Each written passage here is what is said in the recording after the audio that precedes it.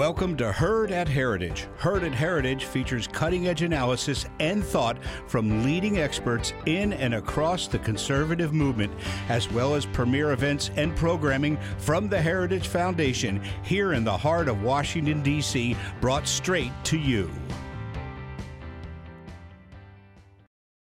Well, good afternoon, ladies and gentlemen. It is my pleasure to welcome you to the Space Force What's Next. I am John J.V. Venable. I'm a senior research fellow at the Heritage Foundation, and I have a great program lineup for you ahead.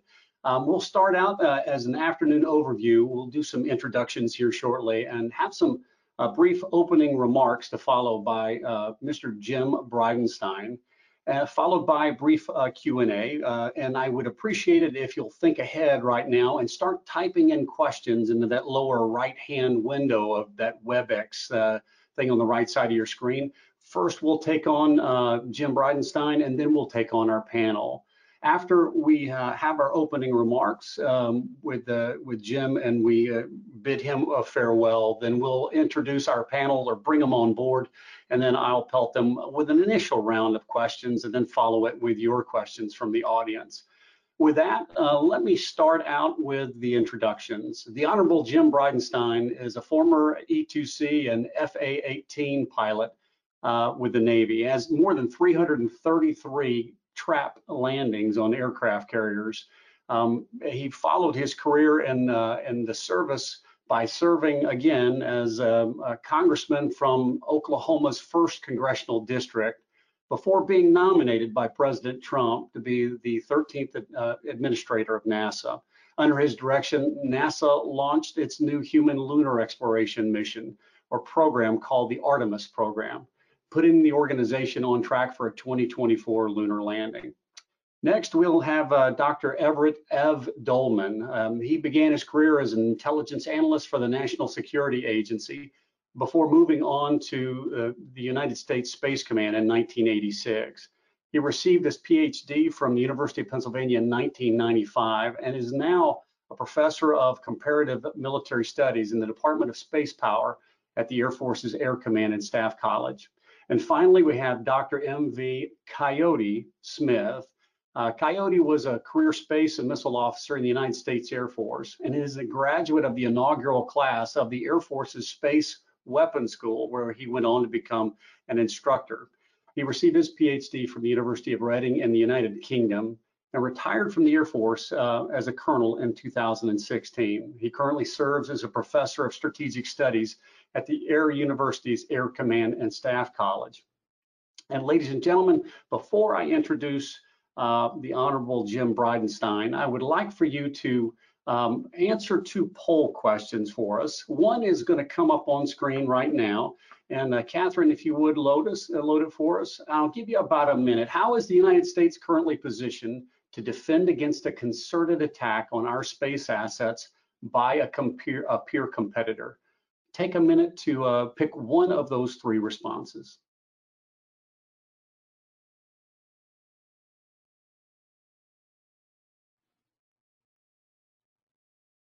Well prepared, somewhat prepared, or poorly prepared.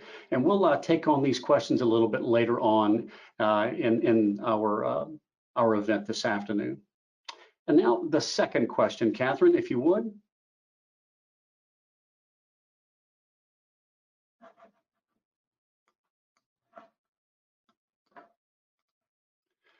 Take a minute to rate U.S. offensive counter space capabilities in relation to China and Russia. Just select one of these answers. The U.S. is well ahead of its peers. We're at a parity with our peers. The U.S. is somewhat behind its peers, or the U.S. is well behind its peers with regard to offensive counter space capabilities. I'll give you another couple of seconds to answer this one.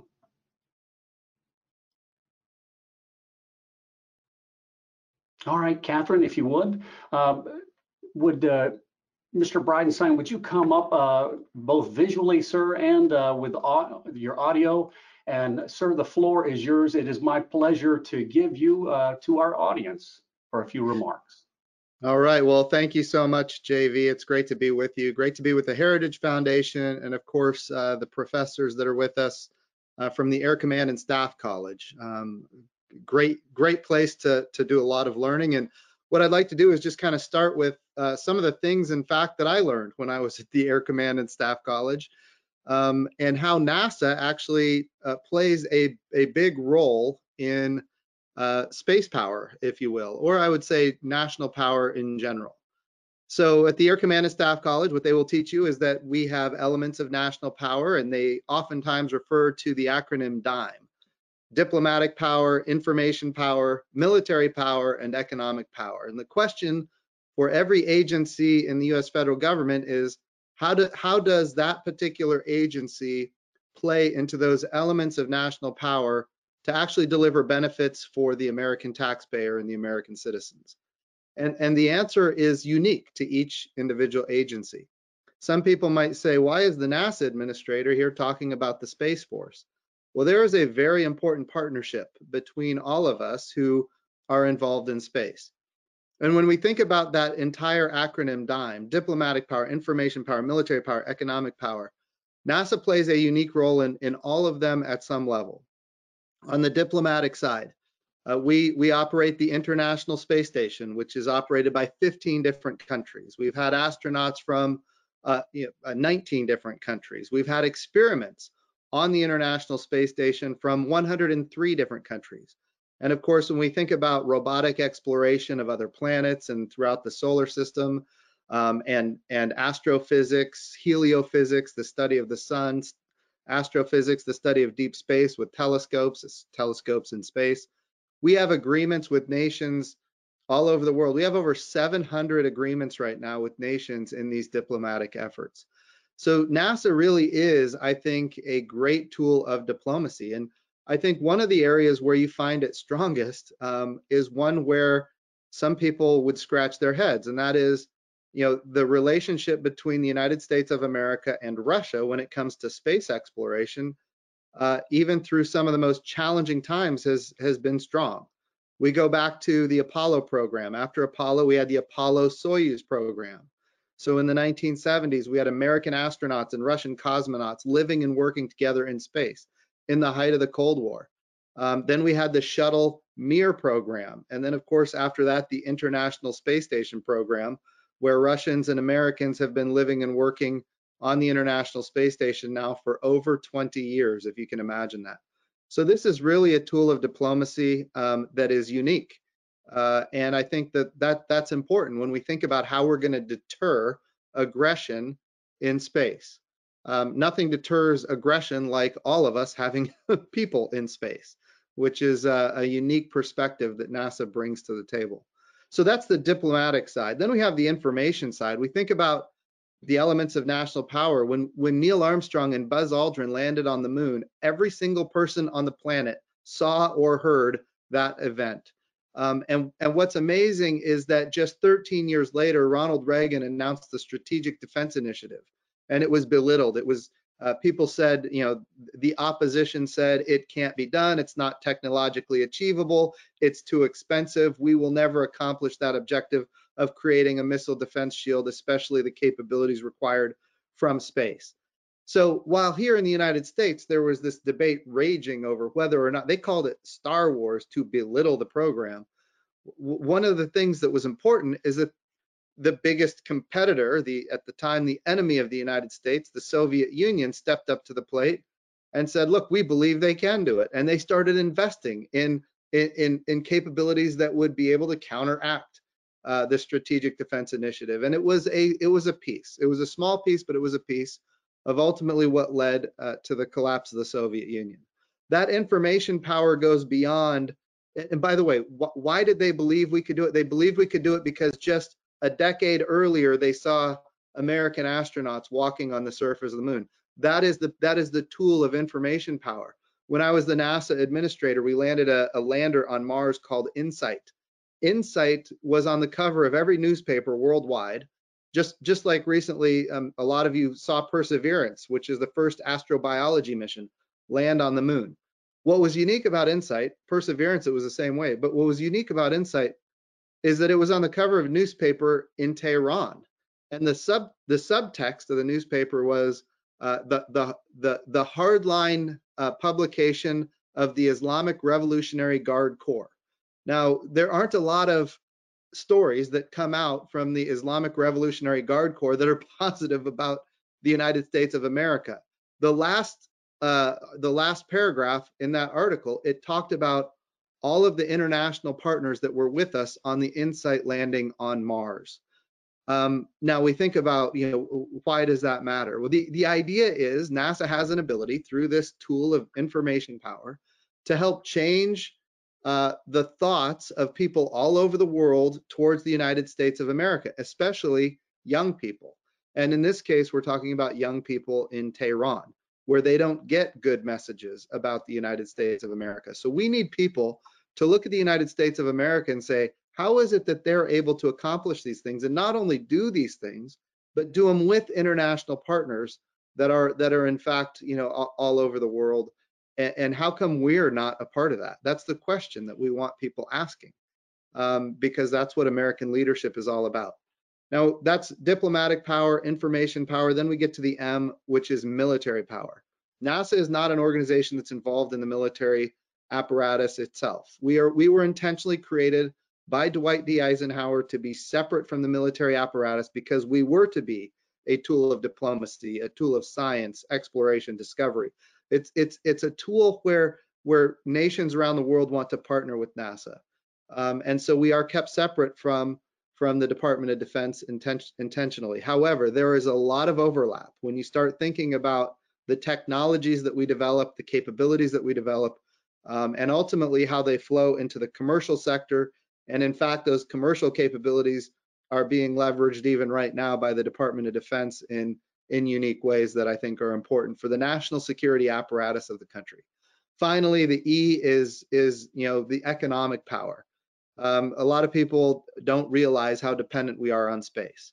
We think about how we communicate. Right now, I'm looking at a camera in my computer. That camera was developed for a Mars lander in the 1990s. And of course, it was designed to be sufficiently small to reduce the mass, to reduce the volume, ultimately to be effective for an interplanetary mission. Now, not only is it available in everybody's laptop computers, it's available in cell phones, etc. But we think about that camera, the way we communicate. Think about this. We talk about internet broadband from space, connecting rural communities all over the world. We think about DirecTV, Dish Network, XM Radio. We think about the timing signal from GPS being necessary to regulate the flows of data on the terrestrial wireless network. If we don't have that GPS signal, we're not going to have our cell phones. They simply will not work. The terrestrial wireless network does not work without a GPS timing signal. So the way we communicate, the way we navigate, the way we produce food, the way we produce energy, the way we do disaster relief, the way we understand weather, the way we not just understand, but predict weather and save lives, the way we understand the climate, the way we do national security and defense. We think about that timing signal from GPS. It is fundamentally necessary to regulate the flows of electricity on the power grid. If we lose that GPS signal, the power grid is then at risk. As well as the banking system in the United States. Every banking transaction dependent on a timing signal from GPS. Bottom line is this: as the NASA administrator, I heard a lot about Tang and Velcro.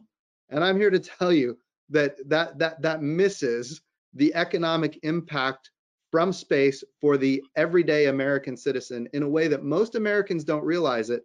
But if we lose space, it is an existential threat to the United States of America. If we lose space, we lose the United States of America. That is how dependent we have become on our space-based capabilities, both commercially and then civilly, and of course on the national security and defense side as well. So NASA plays on the economic side in a very significant way. We talk about communication, navigation, production of food and energy and all these things. NASA is at the forefront leading those technological innovations and then commercializing them. But we're also using microgravity to advance medicines. We can compound pharmaceuticals in microgravity that you cannot do here on Earth. We think about not just pharmaceuticals, but immunizations, immunization for salmonella, immunization for pneumonia that are being advanced on the International Space Station. We're creating human tissue using your own DNA we're going to eventually be able to take your own DNA and create your own human tissue for your own body, eventually full organs to replace organs in your own body. If you were to try to do that in the gravity well of Earth, the tissue just goes flat, but in space, it can grow in 3 dimensions, which is critically important. And of course, we're creating a capability to, create an artificial human retina using advanced materials so that if you lose your eyesight from macular degeneration, you can get an artificial retina. Right now, not possible. But the microgravity of space is what enables that to happen. So on the economic side, this is a critical capability where the United States of America absolutely must lead. And so when we think about the elements of national power, yes, the big M is what everybody here is to hear about, and I'm certainly happy to talk about it. And I'm gonna, when it comes to our friends at Air University, the Air Command and Staff College specifically, I'm looking forward to hearing their comments. But it's important to remember that when it comes to securing the country, there's all these elements of national power that go beyond military, so that ultimately all of us can remain safe and secure and prosperous. And with that, JV, I'll turn it back to you and certainly open it up to a few questions. Well, fantastic, sir. We've only got time for 1 or 2 questions with you. This is actually from the audience, and it's several people asked a very similar question. As NASA moves forward with Artemis for landings on the moon and then Mars, how do you see the relationship between NASA and the Space Force changing? Well, I think it won't change much. I really don't think that it will. NASA is intentionally independent from the Department of Defense. The NASA administrator reports directly to the President of the United States, and the Secretary of Defense reports to the President of the United States. And that was designed intentionally to make sure that NASA would not be part of the Space Force. But I think where the biggest, I think, overlap happens is the technology. As NASA develops technology, that technology transforms life here on Earth, and it creates capability for commercial capabilities. I should say it creates commercial capabilities, and then of course that can be used by the Department of Defense in significant ways. But I really think that NASA needs to not become part of the military capability, because ultimately that's what gives us the leverage on the diplomatic side. Fantastic. Well, here's a little confusion question for you. This is from Jack Beyer with the Washington Free Beacon. I'd be interested in your perspective on the recent controversy over Long March 5B and its trajectory, which reportedly narrowly missed the International Space Station with little communication involved. Is there a role for Space Force or other space-facing entities in protecting against the recurrence of such incidents or upholding norms for responsible behavior in space? Jim, your thoughts on that? Yeah, so this is where NASA plays a very strong role. Look, if you want to be part of the community of nations that explores space together, which is what NASA leads, like I just talked about, all of our diplomatic interactions. One thing that's important to note is we have very little, almost no diplomatic interactions with China, and the reason is because of these types of events. We go back to 2009 when they shot down a weather satellite, and it resulted in orbital debris that today we're still dealing with as it relates to the International Space Station. And of course, this wasn't a unique event with the Long March 5B. This happened last May when it was getting ready to re-enter. It flew over Los Angeles. It flew over Central Park in New York City, eventually crashed into it crashed into the Atlantic Ocean. But look, there has to be responsible behavior in space. It's critical that we use the elements of diplomacy to compel good behavior. But what concerns me most on the Space Force side is not a rocket body that everybody knew about and was watching and paying attention to. What occurs to me on the Space Force side is, what are the things we can't see that we don't know about? What we think about things like CubeSats. The smaller things get, the harder they are to detect and know what they're up to and what they're doing. We have to be really good at space situational awareness. That includes not just ground sensors, but space-based sensors that are basically protecting and keeping an eye around our centers of gravity, around our most important satellites. When we think about space-based infrared or our National Technical Mean satellites, our advanced extremely high frequency satellites for nuclear command and control. These are the capabilities that absolutely must be protected.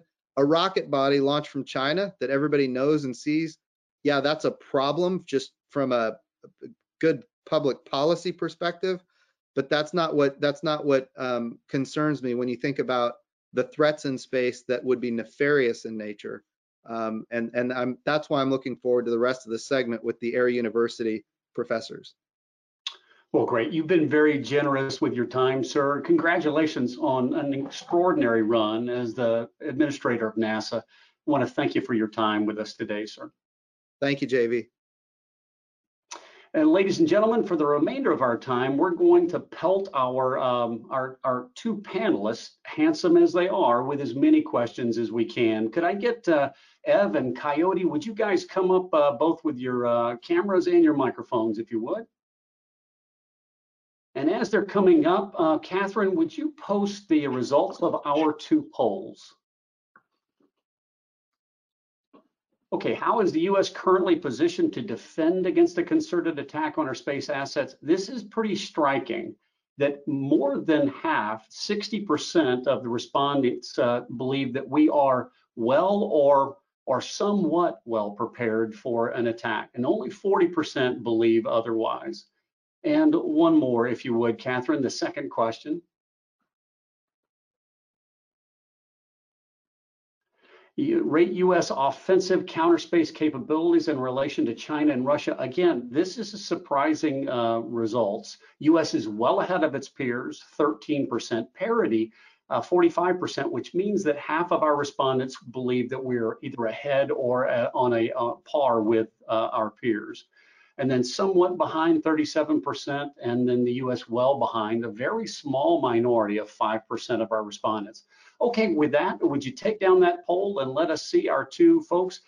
Ladies and gentlemen, in the center of my screen, I've got Dr. Everett Dolman. He goes by Ev, and to his goes by Dr. left, I've got Dr. MV Coyote Smith, and you'll hear me refer to both of them as Ev and Coyote, and I look forward to the banner between the two of them as we move forward. So my first question is actually to you, Ev. Last summer, the United States Army employed Elon Musk's constellation of 600 Starlink satellites in their Project Convergence 2020 exercise. Those satellites are overtly designed to provide broadband access to folks who are remotely situated around the world. That constellation has already grown to 1,400 satellites, and they obviously have more capability than just giving folks access to the internet. Would you take a minute or two to tell us about what those capabilities might be on those satellites and what they mean for both the Space Force and for the other services? Yeah, that was a pretty impressive demonstration for a still limited network of satellites that we're calling mega constellations now. We're looking at having a lot of those in the future, which is going to be a good thing and a bad thing. But the real advantage to this particular system is that it can provide for the military is communication and data to far-flung, widely dispersed platforms from all services that might be in a data shadow, that wouldn't have cell integration, that could be jammed by radio jammers, hacked into by such nefarious means, and particularly those isolated battle spaces or sometimes far behind enemy lines, or where out at sea where there is no cell type connection. You've got now a network of satellites that are linked by laser comms, which means that regular jamming is going to be very difficult against them. They're going to be very secure because even trying to hack into is difficult. You have to get in the beam itself to really access that. And so you've got a secure communication system that can provide every single platform and every single individual on the battle space with real-time streaming internet data level communications. And that is an extraordinary thing. The advantage that comes, I think one of the participants there, I remember one of the quotes, it allows us to see first, to understand first, decide first, and act first. The battle space is changing. Where it used to be a battle space of mass and fire, it's becoming a battle space dominated by information. And you can see the old John Boyd OODA loop. in that as well. The asymmetric advantage that is going to come up is no longer in mass, no longer in hours and days, but it's going to be in seconds and microseconds. It's not who gets the information, but who gets it, compiles it, aggregates it, understands it, decides on an act, and acts first. And then it doesn't matter if everyone has it, it's who can actually use it efficiently faster. And that's what the Army's working on in this case for an all-force joint operation. Well, great answer. Yeah, it's amazing how intertwined the commercial, military, and civil sectors are becoming. And Jim did a really good job of laying that out front, but this is another extraordinary example of it. So let me turn to Coyote. Coyote, we had that poll survey came out, which was a little bit of a surprise to me. There's a public perception that up until recently, the United States had its head in the sand over a potential conflict in space. But obviously, our viewers here are not just strikingly handsome, but they're pretty savvy on what's going on with the United States space program. The United States established its Space Weapons School at Nellis in 1996. As a Space Weapons School graduate yourself of that inaugural year, and a follow-on instructor, could you address the perception, the public perception of how the U.S. policy, Space for Peaceful Purposes, impacted your time as an instructor at the school? Well, I think that's really interesting, and thank you very much. First of all, I need to caveat everything that I'm going to say with a disclaimer. I am an employee of the U.S. government, and so the statements that I say, including the statements that Dr. Evil is going to make, are ours alone and do not reflect necessarily the opinions of the U.S. government, the United States Air Force, the United States Space Force, Air Command and Staff College, or even significant others. But they'd ought to. Stepping into your question there about Space for Peaceful Purposes, I remember being in attendance when Falcon Air Force Base was redesignated Schriever Air Force Base, with General Bernard Schriever present for that redesignation. And in General Lance Lord's office, who was the commander of Air Force Space Command at the time, we were having a reception for General Schriever. One of our young lawyers asked General Schriever what his opinion was of Space for Peaceful Purposes. And to paraphrase what the general said, the general chuckled a little bit and he said, "Space for Peaceful Purposes. What a bunch of effing BS that was." He knew what we know is that space was never a sanctuary. From the time Sputnik went up until today, there's been tit for tat, space and counter space, by each of the great powers and even lesser powers that have become involved in outer space. Back 25 years ago, I was the offensive and defensive counter space instructor at the Air Force Weapons School. And when we graduate our classes of space weapons officers, they go back out into the space forces as they were then to integrate space capabilities into active operations. However, I was very upset by the fact that the Air Force was not giving us ample support to provide defense, not just for our military satellites, but we were leaving our commercial assets absolutely undefended.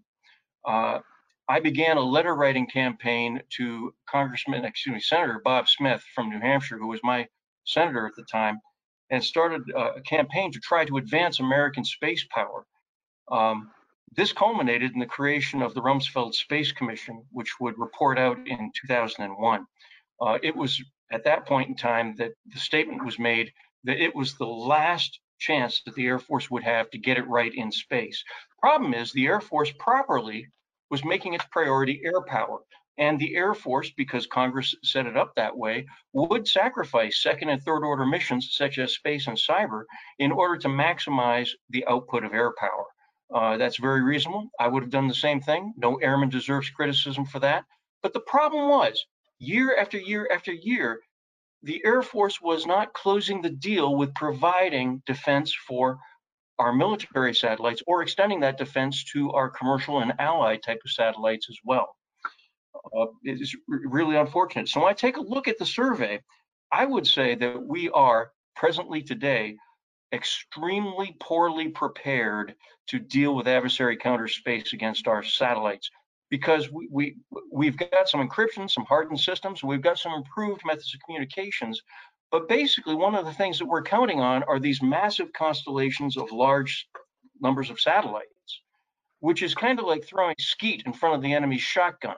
And I'm not talking about kinetic weapons, because space professionals and space control professionals don't talk about kinetic weapons or anything that creates space debris, when jammers, directed energy weapons, and lasers are so effective and can be used so covertly that they have littered our history in space with their use. But space is out of sight, out of mind. There's no explosions, nothing blows up. Just services just don't get delivered to a customer, and the customer's left wondering whether they had their switch settings correct on their receiver sets. Things like this are the types of engagements that characterize space warfare. Well, fantastic. So, ladies and gentlemen, I don't know if you heard Coyote reference Ev as Dr. Evil. I'm not sure if that's not what that stands for, Ev, evil, but just so you don't get the two confused. Ev, this is, or Dr. Evil, this is questions for you. That Starlink constellation we talked about a few minutes ago has 1,400 plus satellites right now, but it's on its way to grow to 45,000 satellites over the next several years. And it is only one of the broadband games that's moving to space. Jeff Bezos has Project Kuiper, and others, both here in the United States and beyond, are moving in that direction. Could you talk about the great goods and the challenges that competition will mean for the Space Force? Yeah, and by the way, it's pronounced Drevel, not Dr. Evil. That is really something that's going to be there's no good that doesn't come with some bad. The amazing, just absolutely amazing real-time massive data capabilities we're going to get from space, to include some very interesting ones that may come up that help with power production, all green, looking at an all green future for outer space. The big problem we've got with these massive satellites is despite the fact that space is these massive constellations, space is an enormous place. They're traveling very fast, 17,500 miles per hour, and any collision is going to be problematic. And the Space Force recognizes this. And for the first time in its doctrine and in its public statements, the Space Force is championing a rules of the road approach, an internationally negotiated and agreed upon approach that gives us ideas of when you're too close, what would proximity problems be, what you do with a rocket body that comes in, how we make sure that those don't come in and land on anyone. What are the responsible things that spacefaring nations can do? And because it's not in and of itself, it's to get to a point where we can develop an international space traffic management system. We're looking at, some of my colleagues tell me, up to 250,000 satellites in low Earth orbit could operate successfully and safely if we have a robust and enforceable space traffic management system. Now, here's where the U.S. Space Force will play in, because space is not subject to sovereign ownership. And wherever you have non-sovereign areas or areas where no state holds sway, the only legitimate policing or use of force organization is the military when it's used. So the role that Space Force will probably have in the future is very much like the U.S. Navy and other navies before it have had in the open seas. If we can get a viable space traffic management system, it's the Air Force that's going to provide the lookout for that, the space situational awareness, satellites that can monitor and see who is not following the rules, and have some enforcement capability as well to perhaps remove debris, but also remove non-compliant software or satellites that are up there. The Space Force is also going to have to combat piracy, if we've seen with the recent ransomware attack. That is likely to happen with commercial satellite capabilities, if possible. Physical and cyber attacks in space will have to be dealt with. The Space Force will have to keep lines of communication or transport open, just as the navies do, taking out blockades. They will provide space weather data and warning data of events like radiation and meteor, dirt storms, etc., stuff like that. It may eventually do and probably will be the arm that does search and rescue operations in space as humans go out into space more. And generally illicit trafficking, we see that with human traffic on the open oceans. There's no one else to enforce that and make sure that people are safely brought back to the shore. There will be some types of illicit trafficking that go on in space as commerce grows. And this is the final thing I'll say on it, on this idea. Commerce has grown extraordinarily. And wherever we have had these non-sovereign areas, like the open oceans, like the American West, when commerce grows, it really doesn't matter if the military wants to get involved or think it's its role. They'll be called in to do those initial protections because they're the ones who can do it in the international system that we have today. Well, fantastic. Ev, you talked about space situational awareness, and we got a question in from the audience about that. Before I go into it, I explored a little bit of that in that Space Rebuilding America's Military paper that you'll find in the handout section, ladies and gentlemen, over on the right-hand side, at least a link to it. And I assessed how well we're doing there, how many platforms that we have that are spaceborne, and what the land-based capability is. This question is actually from the audience. I would love to hear about how the panel thinks we can improve and update our space situational awareness to better inform our national security needs as the militarization and commercialization of space increases. Thoughts on that, Coyote? You're on mute. Yeah. The good news is I just had a trio of young two Air Force majors and a naval lieutenant commander complete a very successful thesis on exactly that topic. They are talking about a internationally based organization led by the United States, perhaps by NASA, perhaps by the FAA, that can fuse together all sensors of data to create what they call a space ecosystem characterization, something that goes beyond the military concept of space domain or space situational awareness, but one common recognized picture about what goes on orbit. This is going to be published out as a book, we are hoping. If it's not published out by one of our publishers, we're definitely going to push this into a self-publishing situation here within this next year so that these students' theses can actually be available and be reviewed by everyone in the world. We think it's absolutely essential for us to do this as a broad international partnership so that we all have a common understanding of what's going on orbit, just as Dr. Evil or Drevel, or you have the E in the I, is it Drivel? It got it confused. I think perhaps this will be an opening argument for how we can integrate our sensors in a much better, more mature manner as an international community. Outstanding. Ev, what do you think? Well, the space situation awareness that we relied on for so long was ground-based through radar fences, through telescopes, et cetera. And the problem is, of course, going through the atmosphere, we get a lot of ablution and coverage of dispersion of that. And it's difficult to really get any fidelity from the Earth. We're going to have a network and maybe even a mega constellation of sensors in space that can, with the vacuum of space, that will have the ability to see technical data on satellites, to see if they're violating any norms, to see these very small satellites that are almost impossible to see from the Earth. We can see clearly if we have a good network of space-based situational awareness satellites that can determine how close they are, where they're going. If there's, right now from the ground, we can detect debris that's about the size of your fist, maybe a little bit smaller. If we're going to actually start cleaning up the debris in space, actually removing debris from space, we're going to have to be able to see things as technically as small as a paint chip, because these can even be damaging given the speeds that they're going. So the easy answer there is we have got to have a network of satellites that are doing nothing but space situational awareness and getting that to groups that can deal with that, can give warning of collisions, warning of events that are going on, and actually determine who's following the rules.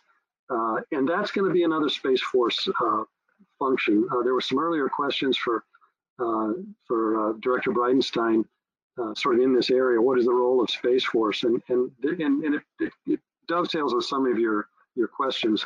Space Force is probably a little premature, but it's a forcing function. By getting Space Force out there, we're getting the people ready, we're getting people thinking about those things that we will be called upon to do as the #1 space power in the world that we'll have to be responsible for. Fantastic. So we're getting near the end of our time, but I want to go into the offensive side with you, Coyote. We hear about China and Russia and their offensive capabilities, the rendezvous proximity operations, or RPO, but nothing about our capabilities. How does classification mask what we may already have fielded? And with NASA's leg up with CubeSats, rendezvous proximity technology, what may be on the horizon for the offensive side of our Space Force? You're on mute.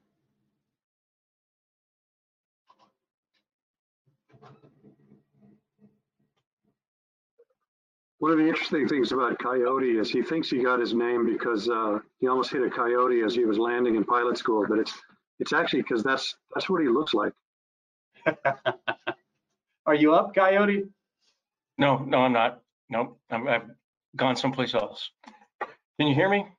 Yep, loud and clear. Okay. You know, the United States, Russia, China, a few other countries, we're all part of what we call the Space Fight Club. And there's 3 rules about the Space Fight Club. Number 1, there's no talking about the Space Fight Club. Rule number 2 and 3 are the same. When it comes to offensive type of capabilities, I'll just say this. The push that culminated in the creation of the U.S. Space Force started under the Obama administration. Events happened, and President Obama discovered that you could jam satellites. Not only that, it happens a lot. And he had been told that it was impossible to jam a satellite. And besides, nobody would do that because we have treaties against that. And that was not true. Well, the Air Force sent some generals over to give the president the briefing on counter space threats that the adversaries pose against us. And he was quite literally shocked by this. And he directed that every member of Congress would be indoctrinated and would be given access to that briefing. One of those people was Congressman Mike Rogers, who was from Alabama District 3, my member of Congress. And he described receiving that briefing as, it scared the bejesus out of us. We had no idea we were that far behind. So to your second question there, we are well behind the Russians and the Chinese. Increasingly, if you read through the unclassified reports coming from the Director of National Intelligence Office over the last 2 to 3 years, increasingly we see Russia and China operating as a partnership. And together they have a incredibly healthy and robust counter space set of capabilities that dwarf ours. Hence the apprehension that the members of Congress have, and why that was such a propellant to go forward. Something that people didn't hear because this happened in the chat room before they brought us into the overall event. Jim Bridenstine, who was in Congress at the time, said that the creation of a Space Corps, which became a Space Force, was one of the only bipartisan issues with over 370 votes off the House floor going forward. Remarkable. That is how bad the situation is, that it drove a consensus in the last Congress. It's kind of a sensitive topic, if I can jump in, offensive capabilities in space. It's not something we like to think about. But if I can paraphrase perhaps the only philosopher of war, Karl von Clausewitz, defense is the stronger form. But if you can't go on the offense, eventually you will lose. And that's pretty much, if we're actually advocates or thinking about warfare in space and trying to avoid it, that's primarily our purpose. We have to do both offensive and defensive capabilities, and the Space Force will be the legitimate arm of the state that will be allowed to do that. Well, fantastic. You know, it's kind of funny. In writing that paper, the Space Ramp, I interviewed Dean Chang, our own in-house expert at the Heritage Foundation, and he told me that in every war game that he had been in at the highest levels of classification, if you didn't have an offensive capability, you lost in every one of them. And that's a stark thing for us to stew on and maybe begin the next conversation with, because we are at the end of our time for this one. Gentlemen, it has been a pleasure. To the Honorable Jim Bridenstine, thank you very much, sir, for being with us. And for our two extraordinary panelists, Coyote and Ev, thank you very much for playing ball with us. We look forward to future engagements with all three of you over the weeks and months ahead.